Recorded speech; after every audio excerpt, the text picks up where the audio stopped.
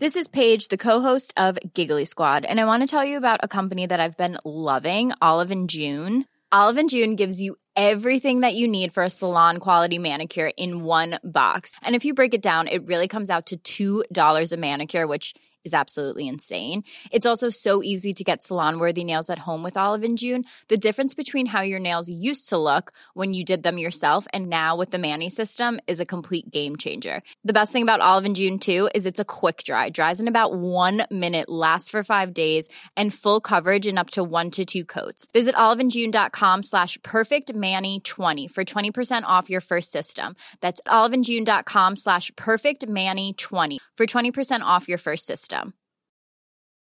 Ever catch yourself eating the same flavorless dinner 3 days in a row? Dreaming of something better? Well, HelloFresh is your guilt-free dream come true, baby. It's me, Keke Palmer. Let's wake up those taste buds with hot, juicy pecan-crusted chicken or garlic butter shrimp scampi. Hello Fresh. Stop dreaming of all the delicious possibilities and dig in at HelloFresh.com. Let's get this dinner party started. Here's a cool fact. A crocodile can't stick out its tongue. Another cool fact, you can get short-term health insurance for a month or just under a year in some states. United Healthcare short-term insurance plans are designed for people who are between jobs, coming off their parents' plan, or turning a side hustle into a full-time gig. Underwritten by Golden Rule Insurance Company, they offer flexible, budget-friendly coverage with access to a nationwide network of doctors and hospitals. Get more cool facts about United Healthcare short-term plans at uh1.com. Hello everybody, good evening. This is the Wild Ginger Running live show here on YouTube at 6:30 p.m. on Wednesday night. And tonight I am thrilled to introduce to you the author of The Athlete's Gut, Patrick Wilson. Hi Patrick, how are you doing?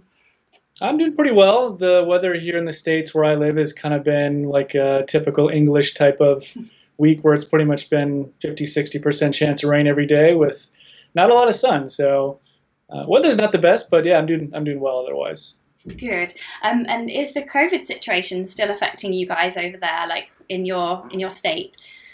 Yeah, it's interesting in that the states are kind of on different trajectories in terms of how open they are. I'm in the state of Virginia, so it's kind of, I think in Virginia we're in the middle of the phases of reopening. The university where I work is still kind of closed for the most part, with plans to reopen.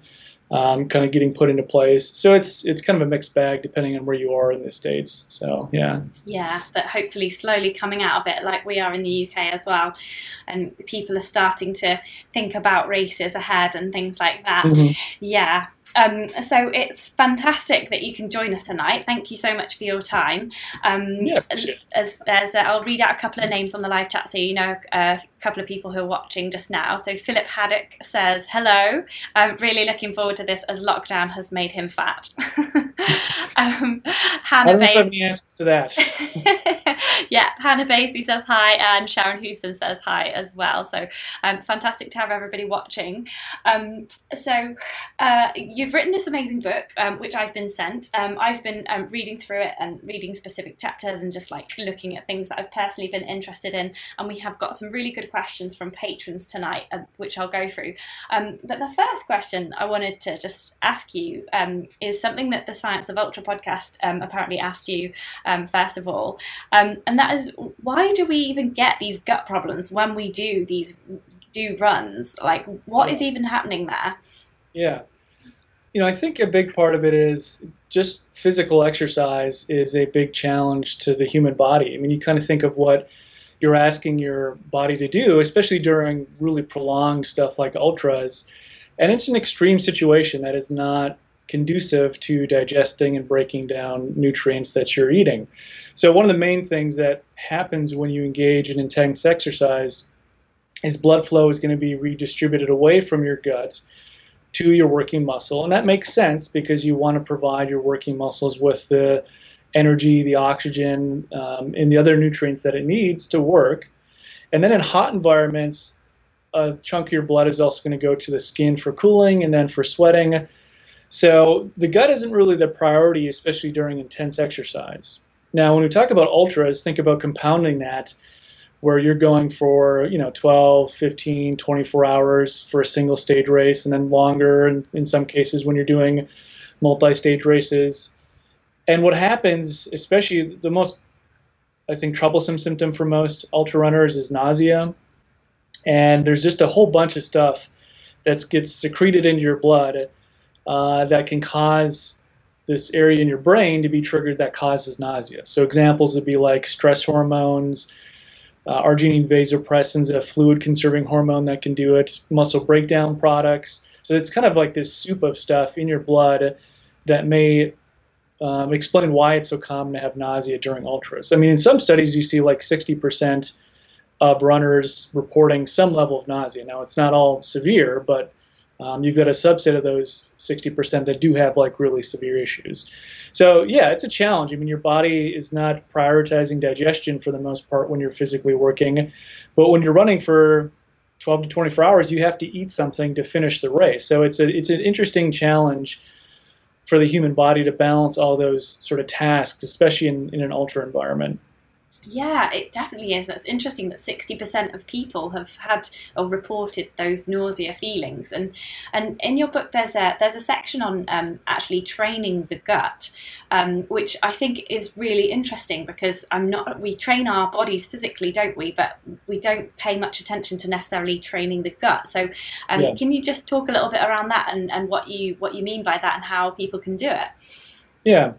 So people know, right, the purpose of training in terms of your running, your cycling, your swimming, whatever it is to make you stronger, faster, your heart more efficient.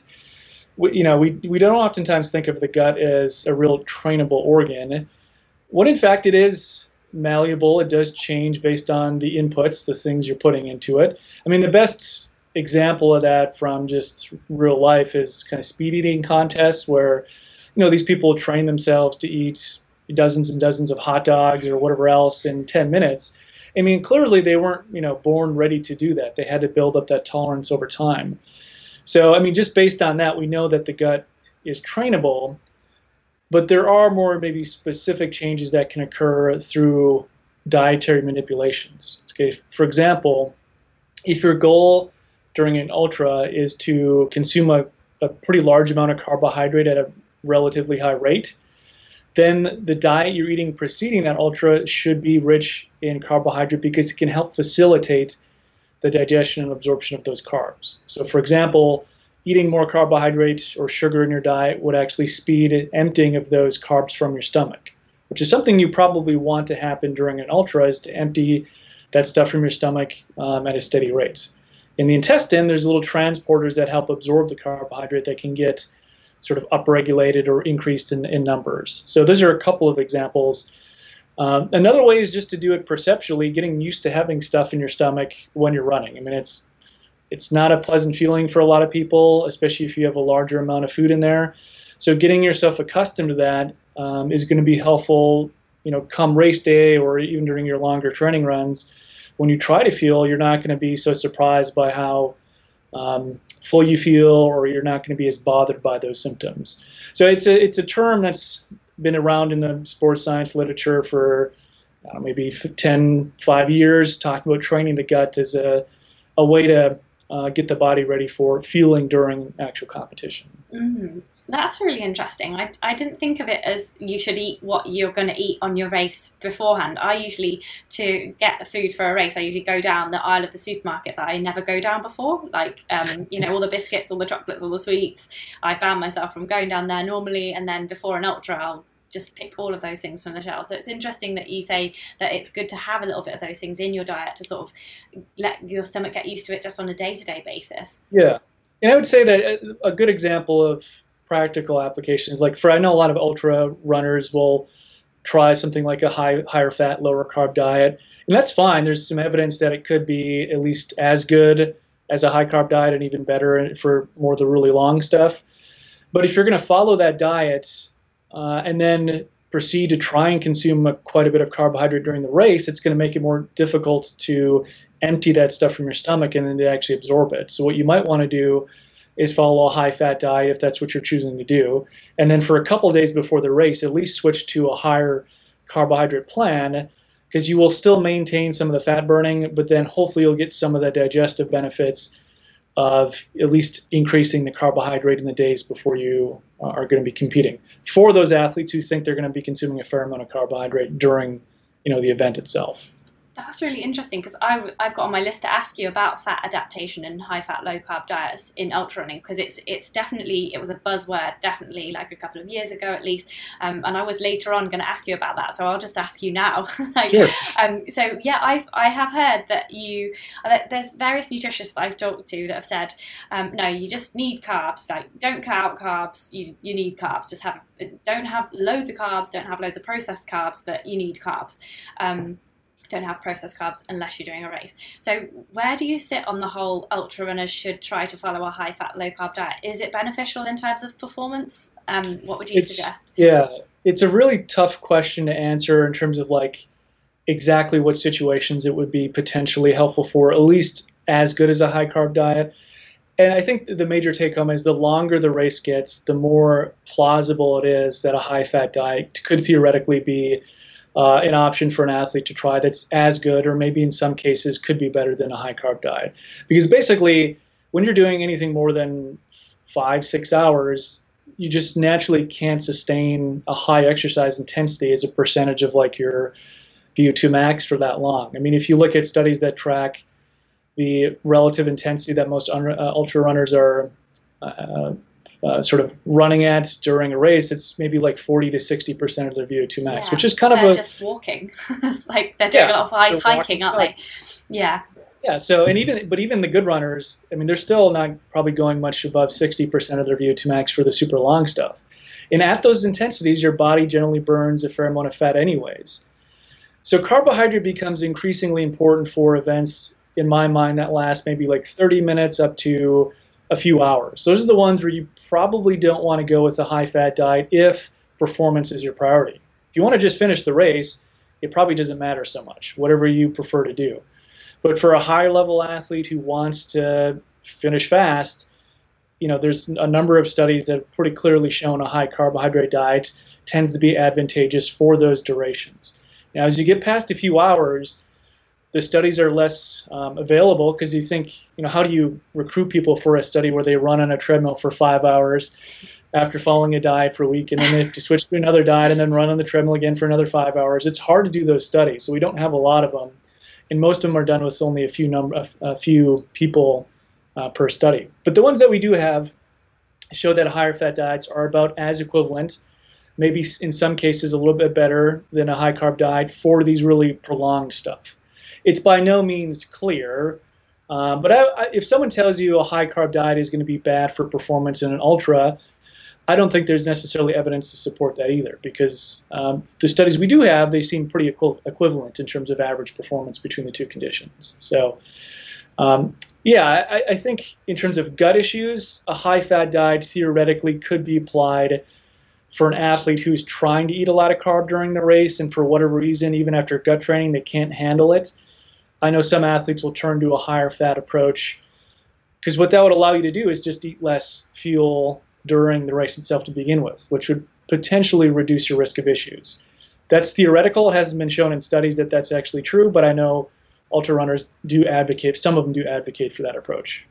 That's really interesting. So that's kind of like anything for trail runners, maybe over the half marathon distance, because a half marathon could take, the average road runner would take like 2 hours on that. But trail running with the hills and terrain and stuff like that, it could take 3 hours. So after that, like into the marathon and then obviously into the ultra running, it could be a workable option. That's really interesting. Yeah, and it comes largely down to, I think, personal preference. Some athletes prefer to eat a higher fat diet. And the other thing is, if you're eating a lower carb, higher fat diet, one of the other byproducts can be people lose weight, because there's fewer foods to kind of choose from on those diets. So if you're a little bit overweight, or if you have a little bit more body fat than what would be optimal for performance, sometimes people improve on a low carb, high fat diet just simply because they lose some weight. So that's another aspect to kind of consider. But if you kind of standardize the diet so that people maintain their weight, then high fat versus high carb are fairly equivalent for the ultra stuff, at least based on the studies that we have. Shorter stuff, it seems like a higher carbohydrate diet is superior. Okay. That makes sense, and that's really useful. Thank you for that, and I feel much more elucidated about that now. Sure. and I just want to bring in Paul Jones from the live chat, who says, "I've been getting my stomach used to eating biscuits during lockdown. Does that count as ultra training?" Sure. I mean, I would say a good rule of thumb, and you hear this from all nutritionists and dietitians, is just make sure you're accustomed to what you're going to be eating on race day. If we're talking about like performance nutrition, it shouldn't be, something you experiment with on that day. I mean, ideally, you're choosing stuff that you've already tried. And now if you're like at a aid station late in the race and there's nothing there that you've tried, then you kind of have to roll the dice. But ideally, you're picking stuff that you're accustomed to. So if you've been eating biscuits throughout lockdown, then that's a viable option for you going into races when they end up resuming. Yeah, and make sure they're the same type of biscuit, Paul, because you don't want to be making anything different. Right. You don't want to be surprised.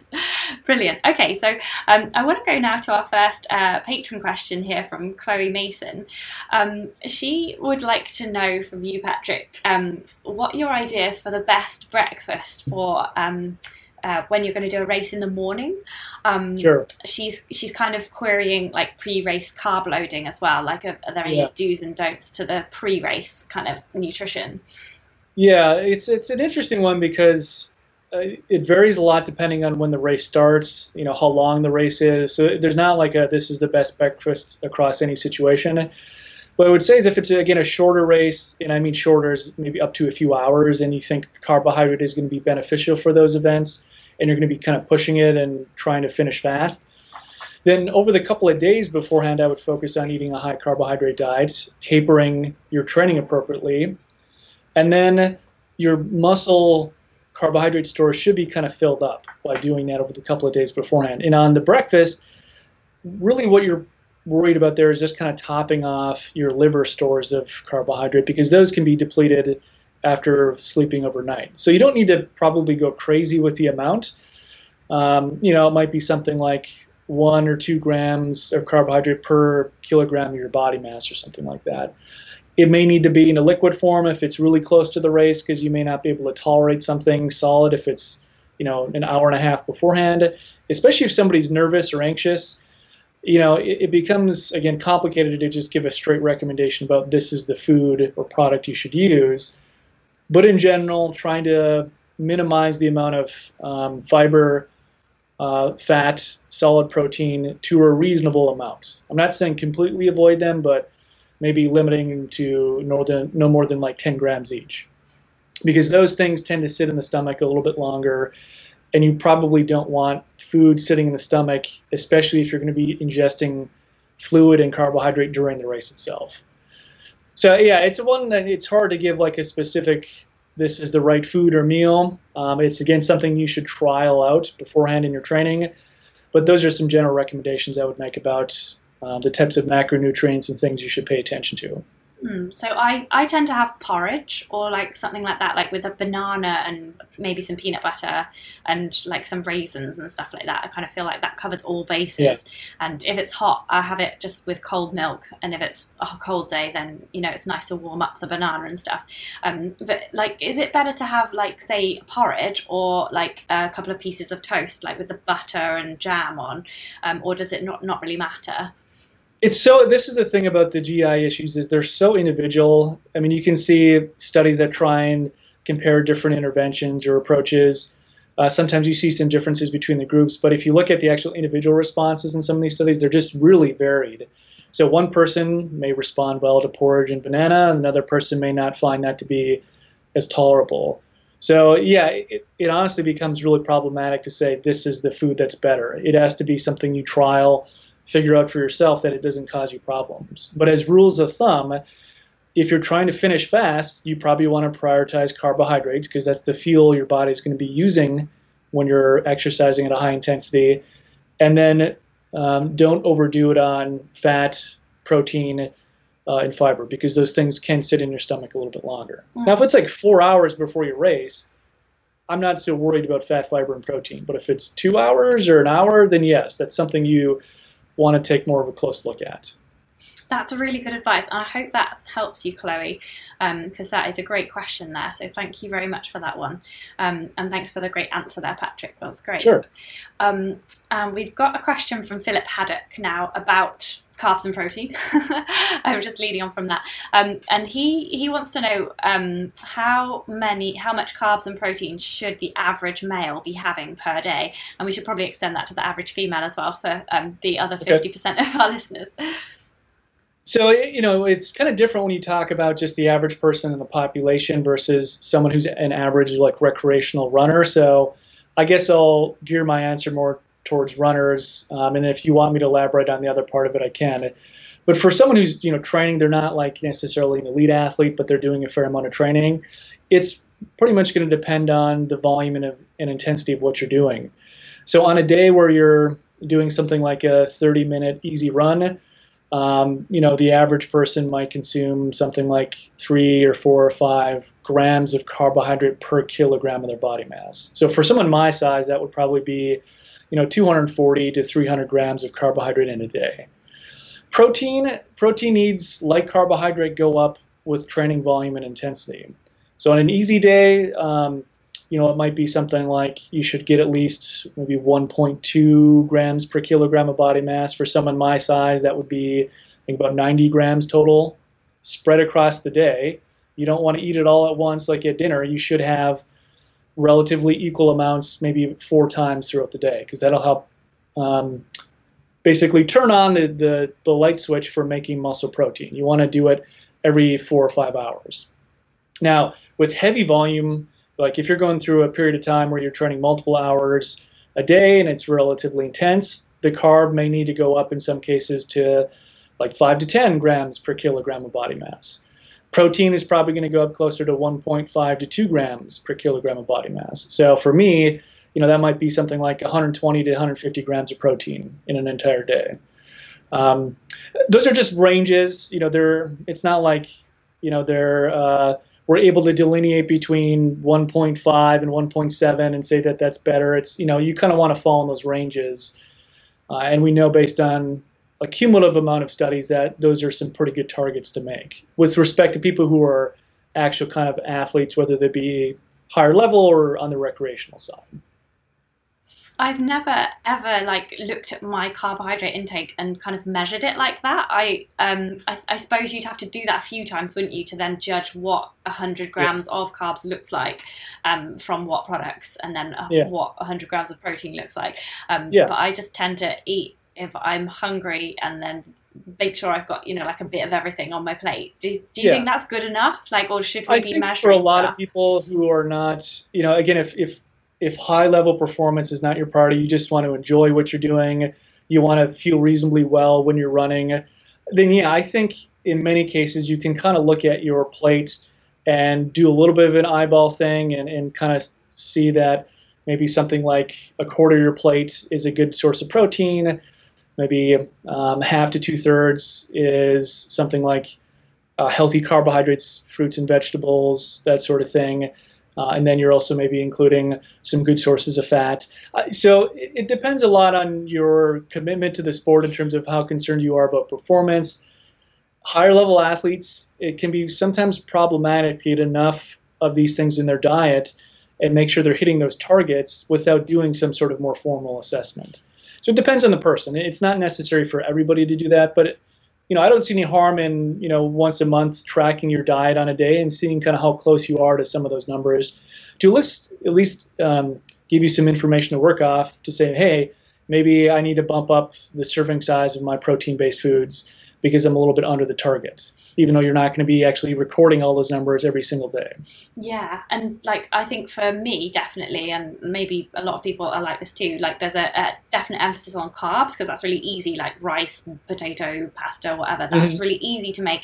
And then the vegetables, you haven't sometimes got all the fresh vegetables in your fridge, and sometimes it's annoying to have to chop them up and cook them, so you just make frozen peas, so you don't have as many of the fresh vegetables as you probably should have. So that's really useful, that kind of idea of that plate that you've just given us there. So that's really useful. Thank you for that. Yeah. And I don't do a whole lot of like nutrition counseling anymore because most of my time is teaching and research. But when I was doing counseling, what I would typically, and this is a recommendation to maybe work with a nutritionist or dietitian, is I would kind of figure out how much energy an athlete was burning, kind of come up with some of these protein and carbohydrate targets myself, and then basically make plates for them that had images to show them, okay, on this type of training day, this is the relative amount of grains, fruits, milk, protein-based food you should eat on this type of training day per meal.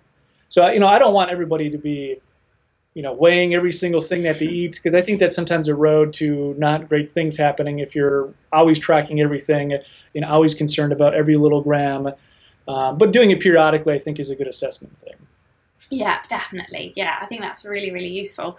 So thank you for that. And now we have a kind of the opposite question here.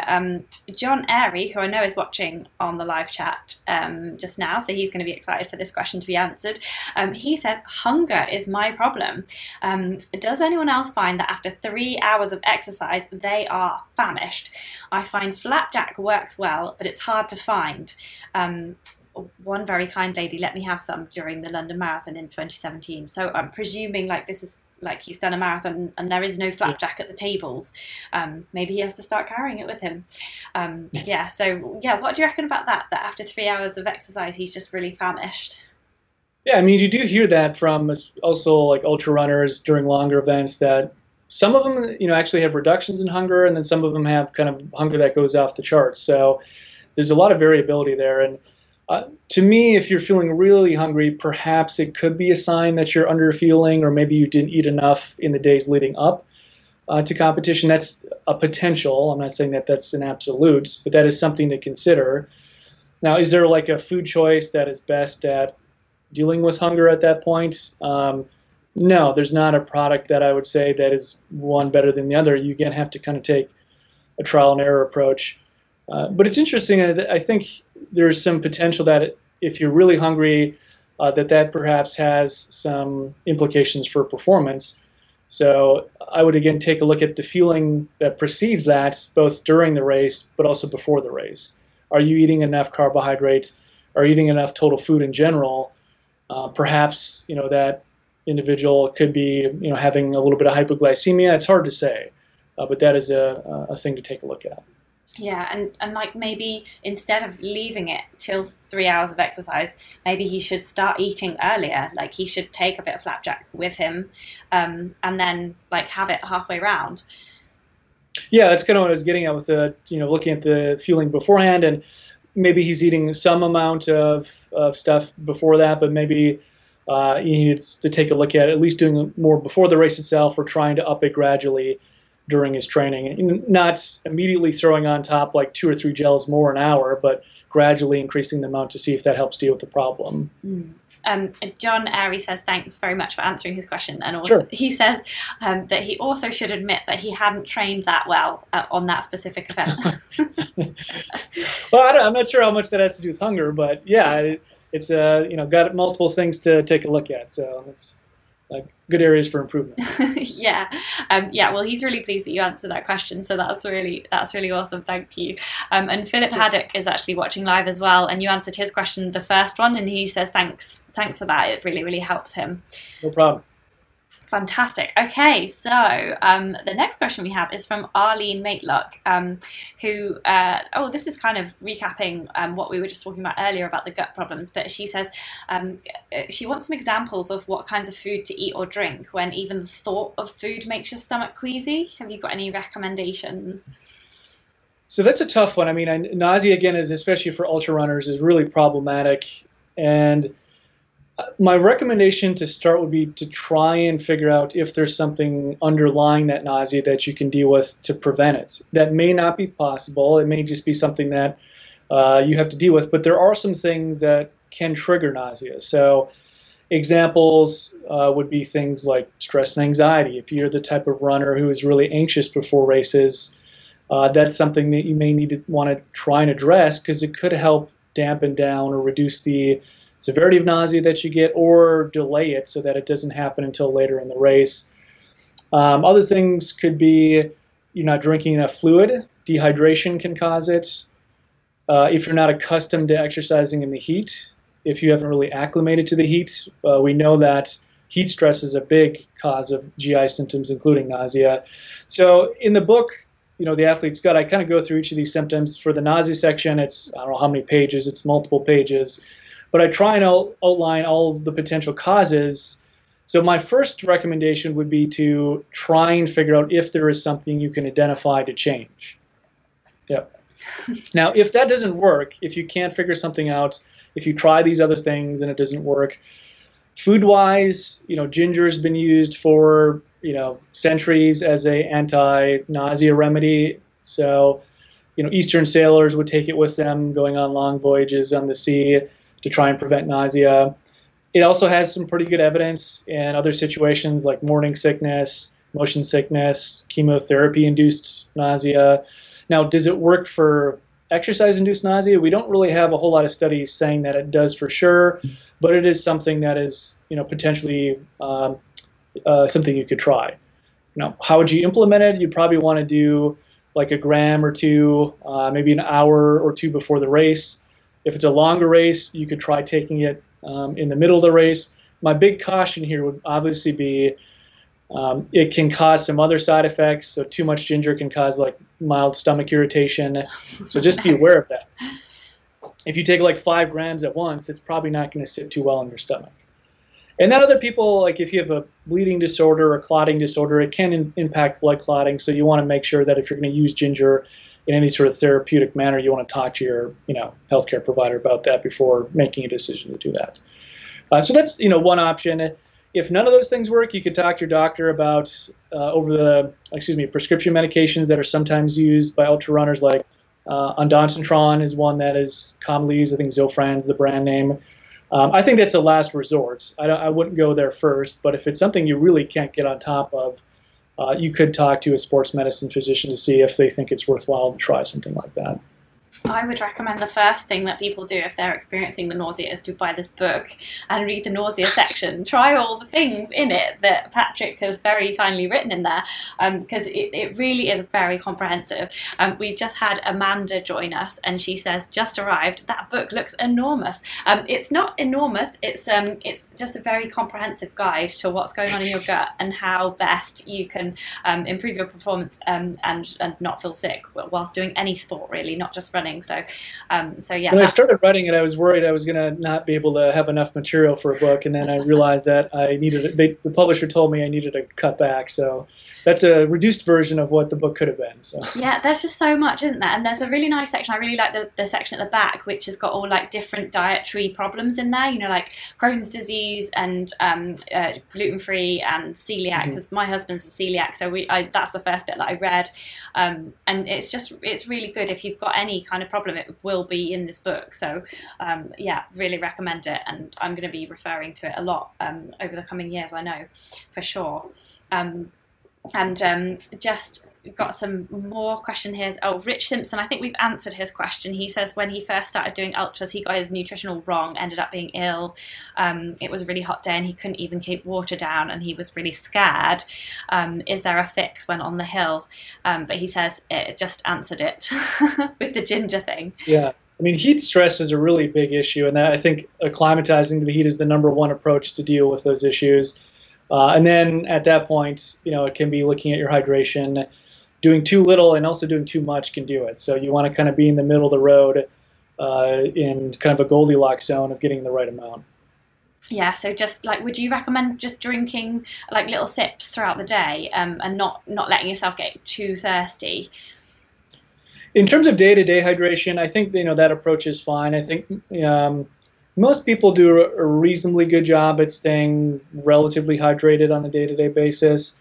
Now, going into a race or training, you might just make sure to consume like a 16-ounce glass of water 4 hours beforehand, just to make sure that you've got enough fluid in you. I mean, if it's extra that you don't need, for the most part, you're just going to pee it out, so it's not going to harm you. I wouldn't go crazy with chugging water beforehand, because that can increase the risk of hyponatremia, basically low blood sodium, which is an issue that some runners and ultra runners can encounter during longer races. So over drinking is not good as well during exercise. You want to kind of be in the middle of the road, not too little, not too much.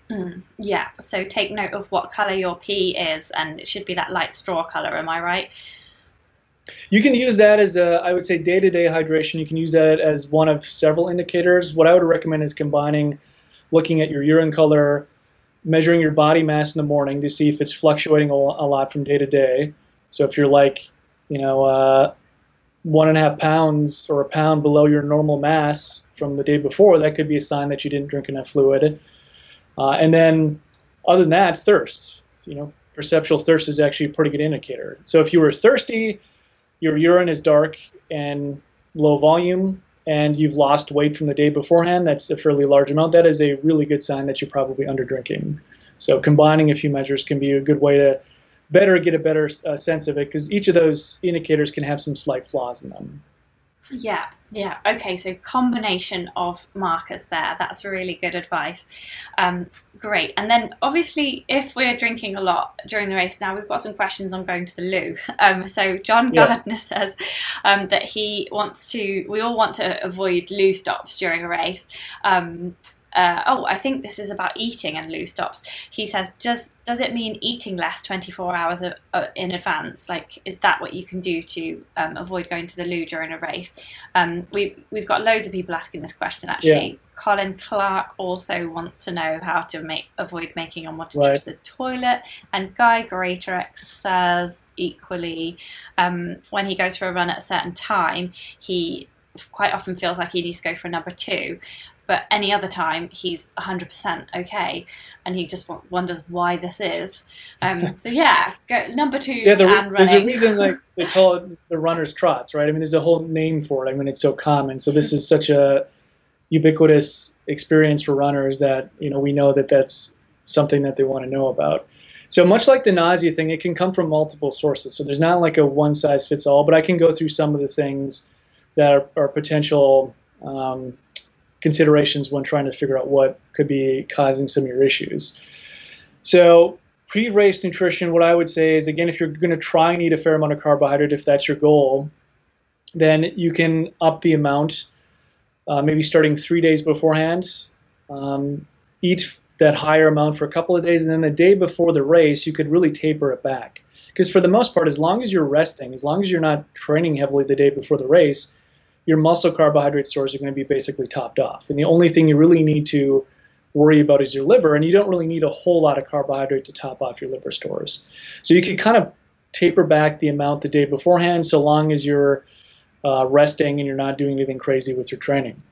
Beyond that, you could also dramatically reduce the fiber amount. That is really the biggest driver of fecal or stool mass that you put out on a daily basis, is probably the amount of fiber that you consume. So, I definitely recommend consuming a good amount of fiber in your normal diet, but starting maybe a couple days beforehand, you could really taper it back. If that's an issue that you experience during longer competitions or training sessions, is the urge to have to stop to use the loo.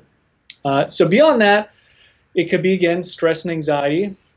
Stress and anxiety tends to plug up things at the top. So you get bloating, fullness, nausea, and then loosen stuff up at the bottom. So dual effects that aren't pleasant for most people. So if you are one of those anxious racers, maybe working on some psychological things on race morning to help dampen down some of that anxiety that you experience. It could be things like slow, deep breathing, mindfulness, or I think a couple ones that are pretty easy for most people to try and implement. And then, there's other things like overfueling, like you're just consuming too much carbohydrate, you're not the right type, it's not getting absorbed.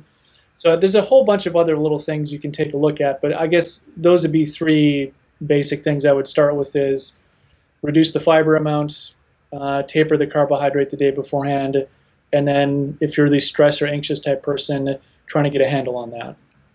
Yeah. And I think one of your listeners asked about the timing thing. Yeah. I'll briefly mention that there is a day-to-day variation in the gastrointestinal system function. Most people kind of know that during the day the gut is more active, and then when you sleep overnight it's less active. So for most people, urges to use the bathroom are probably more prominent in the morning, and that's just natural sort of day-to-day experiences. And the other thing that can trigger it is eating something. So when you wake up in the morning and you eat a breakfast, once that food gets in your stomach and your small intestine, your nervous system relays back to your large intestine and says, hey, we got to make room for this other food that's coming down the track, so time to get rid of what's in the large intestine. It's basically a reflex in the gut.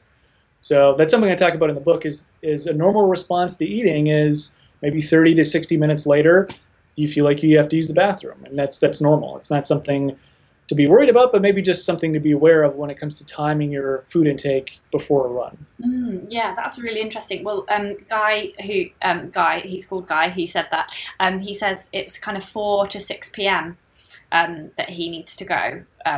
But any other time of day, it's okay. So yeah, just for him, that is the time, and hope he doesn't have a race at that time.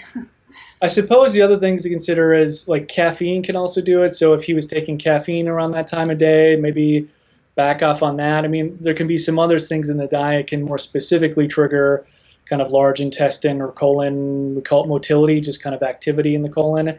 And caffeine is definitely one that can do it. So I'm trying to think of other things at that time that would be a trigger.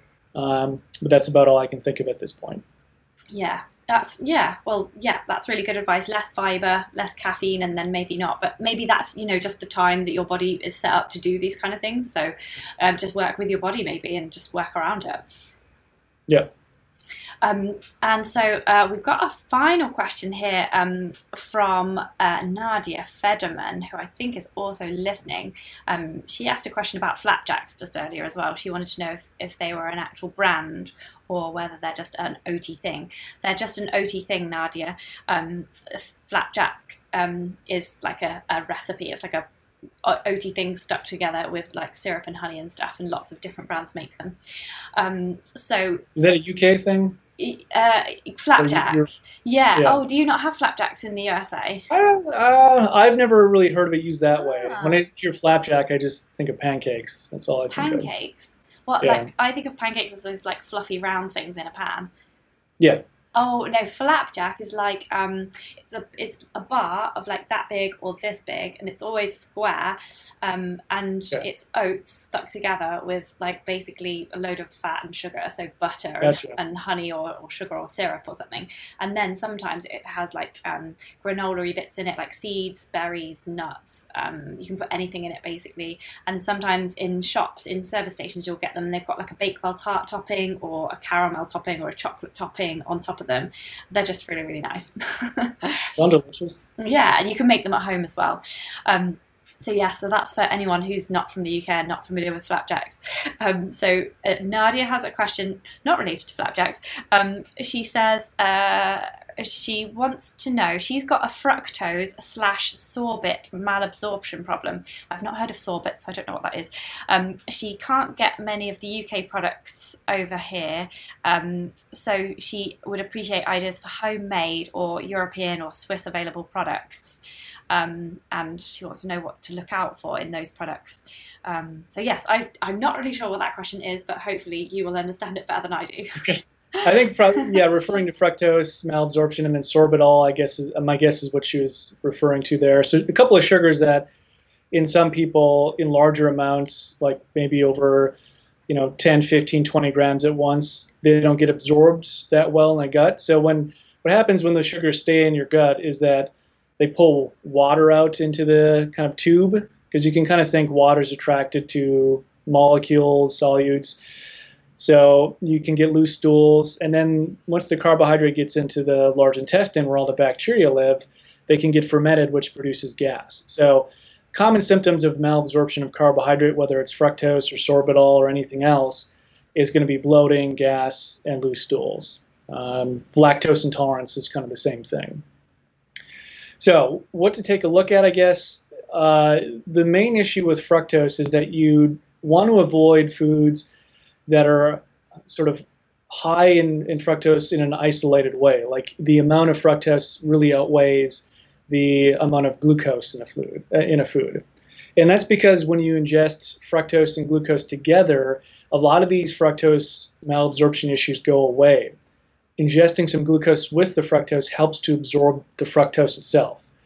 So there's studies that show this, like they'll take people who have fructose malabsorption, give them glucose along with the fructose, and it really actually helps to reduce that issue. So a main strategy is to avoid, again, foods that have more fructose than glucose. Now, how do you figure that out? It can sometimes be a little bit hard. You might have to use like a nutrient analysis software, a food database. Monash University in Australia has an app that you can download that does kind of give you some sense of if a food has too much fructose or sorbitol. So that's one more practical resource somebody could use if they're trying to reduce the amount of sugar, those sugars in their diet. So that's kind of an overview of the fructose malabsorption issue. In terms of sorbitol, that one is, I think, a little bit less common in terms of hearing runners or ultra runners talk about it, but it's still a potential issue. And again, that Monash University app that I mentioned, I think also reports whether or not foods are high, low, or medium in sorbitol. So they could potentially look at that app. That's really useful, and to get the glucose more than the fructose, it's really useful. So presuming she can't eat like fruit then, because that's mainly going to be fructose. Depends on the type. So some have more fructose than glucose. I think apples, pears have a little bit more fructose than glucose, whereas, for example, grapes, I think it's more equal. These are just what I'm trying to remember from some of the nutrient analysis stuff that I've done. But they can find some of that information from, like, in the United States, it would be the United States Department of Agriculture has a database. I'm assuming the UK may have something similar where you can maybe look up some of these things and see what the amount of fructose to glucose is in some of those foods. Very useful. Okay, that's brilliant. I hope that's answered your question, Nadia. And Nadia is here on the live chat, and she says thanks. And she also has another question about breakfast, having listened to the breakfast advice just earlier, if you've just got time for a couple more questions. Sure. She says, back to breakfast, I hate eating in the morning. Are there any tips on actually getting some food down before a race or before the race at a specific time?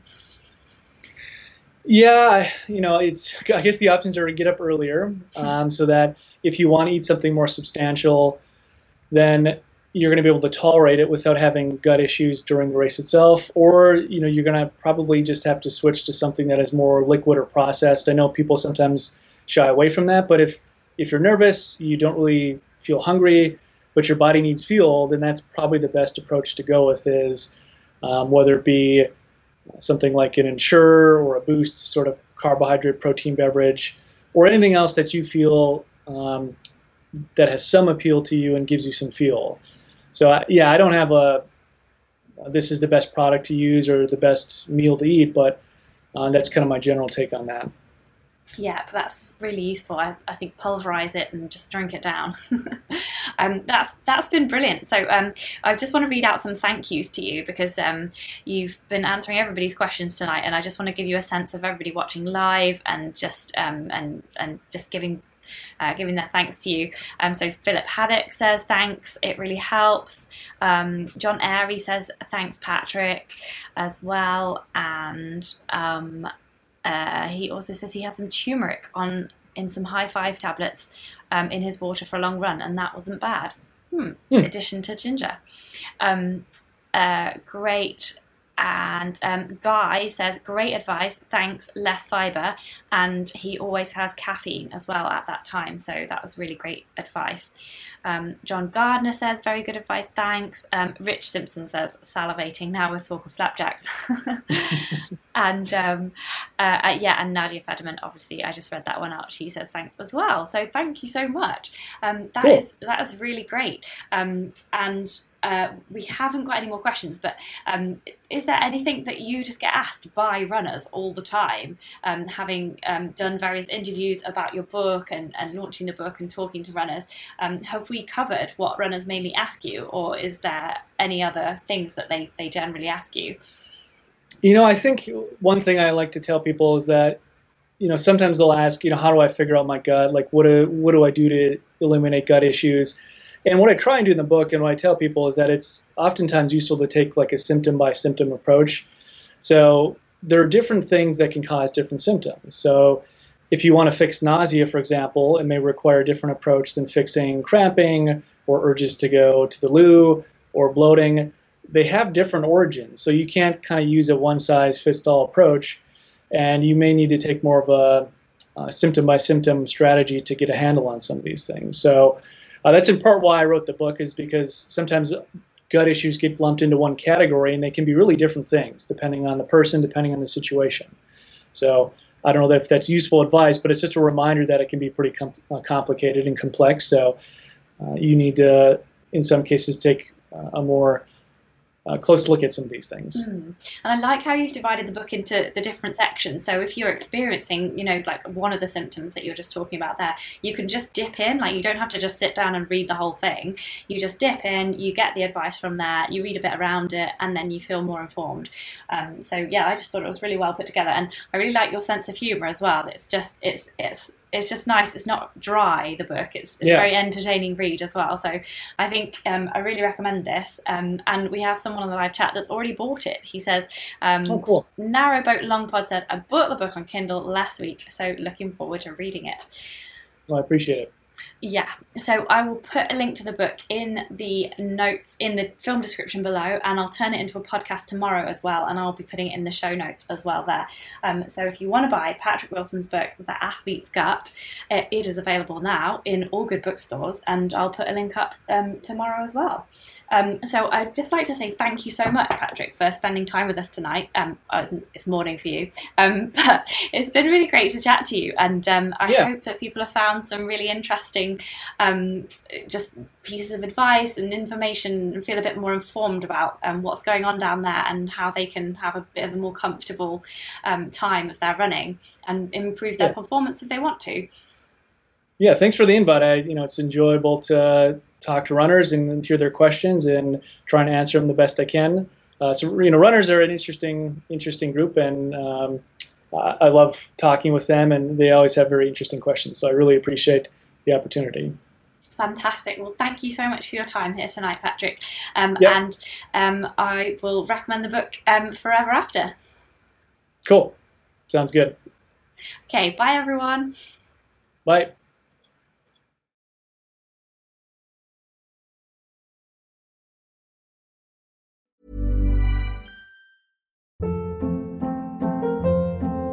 Hold up. What was that? Boring. No flavor. That was as bad as those leftovers you ate all week. Keke Palmer here, and it's time to say hello to something fresh and guilt-free. Hello Fresh. Jazz up dinner with pecan-crusted chicken or garlic butter shrimp scampi. Now that's music to my mouth. Hello Fresh. Let's get this dinner party started. Discover all the delicious possibilities at HelloFresh.com.